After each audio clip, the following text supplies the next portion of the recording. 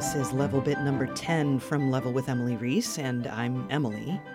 The Level Bits are dedicated to some aspect of game music, and that's pretty much the only requirement for me to talk about it for a minute or two.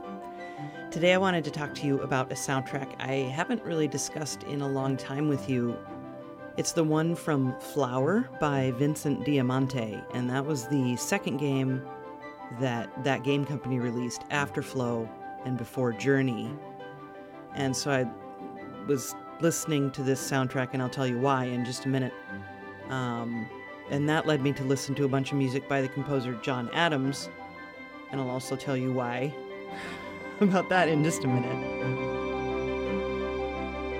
I also wanted to ask you a question because I'm curious, when you encounter people who assume that all games are violent, or even competitive in nature, what game or games do you tell them about or wish you could show them?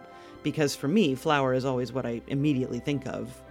Long before I go to any, heavy narrative game or something along those lines, I just always think of Flower.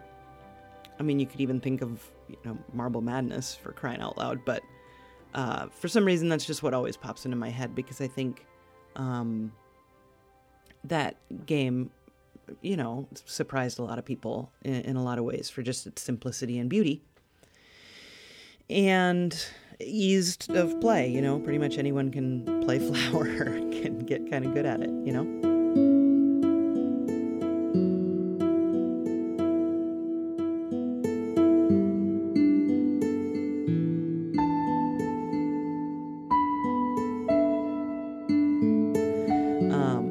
So I asked this question because I had that experience recently with an acquaintance who's really disconnected from the world of games. And don't blame her because she's her own kind of genius, just not about games, right? So I had that conversation and thought of Flower, and then ended up listening to the Flower soundtrack on a bike ride around one of our many, many lakes here in Minnesota, Lake Nokomis, if you want to know.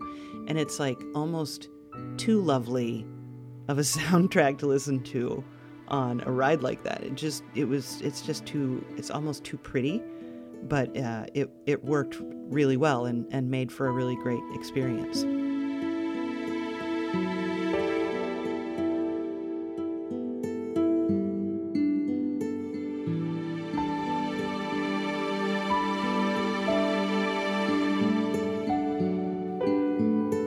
But I interviewed Vincent Diamante years ago when Top Score was still a show, and he talked about John Adams, the composer, as a huge influence, and in particular he talked about the piece Century Rolls as an influence, and that's a piano concerto, so that means it's a piano soloist with an orchestra, and the piece is great. It's called Century Rolls. And it's about perfect as an example of Adams' work as any other. And there are so many brilliant pieces that he's written, and he's still writing to this day. So in any event, here's some Century Rolls.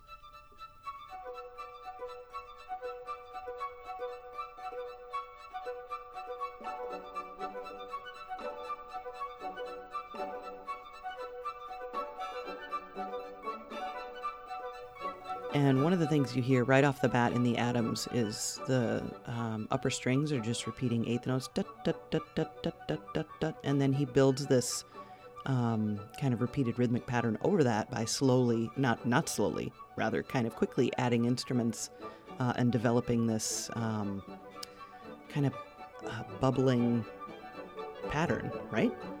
And as you listen, those upper strings are just doing those eighth notes. They're not straying from that. And when you hear a repetition like that, it's like, well, yeah, okay, we're listening to a minimalist piece here, but then it gets really complicated. It is complicated. It's already complicated. It just might not sound that way, or maybe it does sound that way to you, but in any event, when the piano soloist comes in, that gets pretty hectic.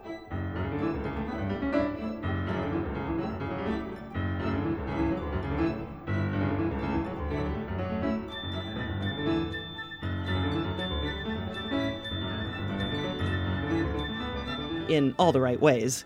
It just gets really, the piano part is incredibly difficult, of course, and I don't know. So if we listen to Flower then, let's go back to Flower for a minute. And I think one of the best examples from Flower is the track Sailing on the Wind. So let's listen to that one really quick for just a minute. So do you hear how the piano itself is repeating a pattern as well, over and over again? The strings are still going, you know what I mean? So they're just repeating that over and over again. But there are constantly things going on still, even though there's loads of repetition all over the place. It kind of creates a space to have play, like how we heard a horn solo just a second ago, and now there's this lovely soaring oboe. Of course, these are all samples. None of these were real instruments, but there's just all this room for play when you have these repeated patterns going on in minimalist music.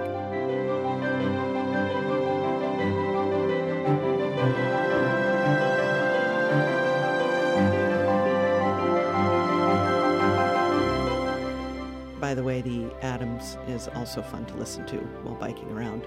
So if you have any questions or any comments, hit us up on Discord or Twitter. Details are at patreon.com/level.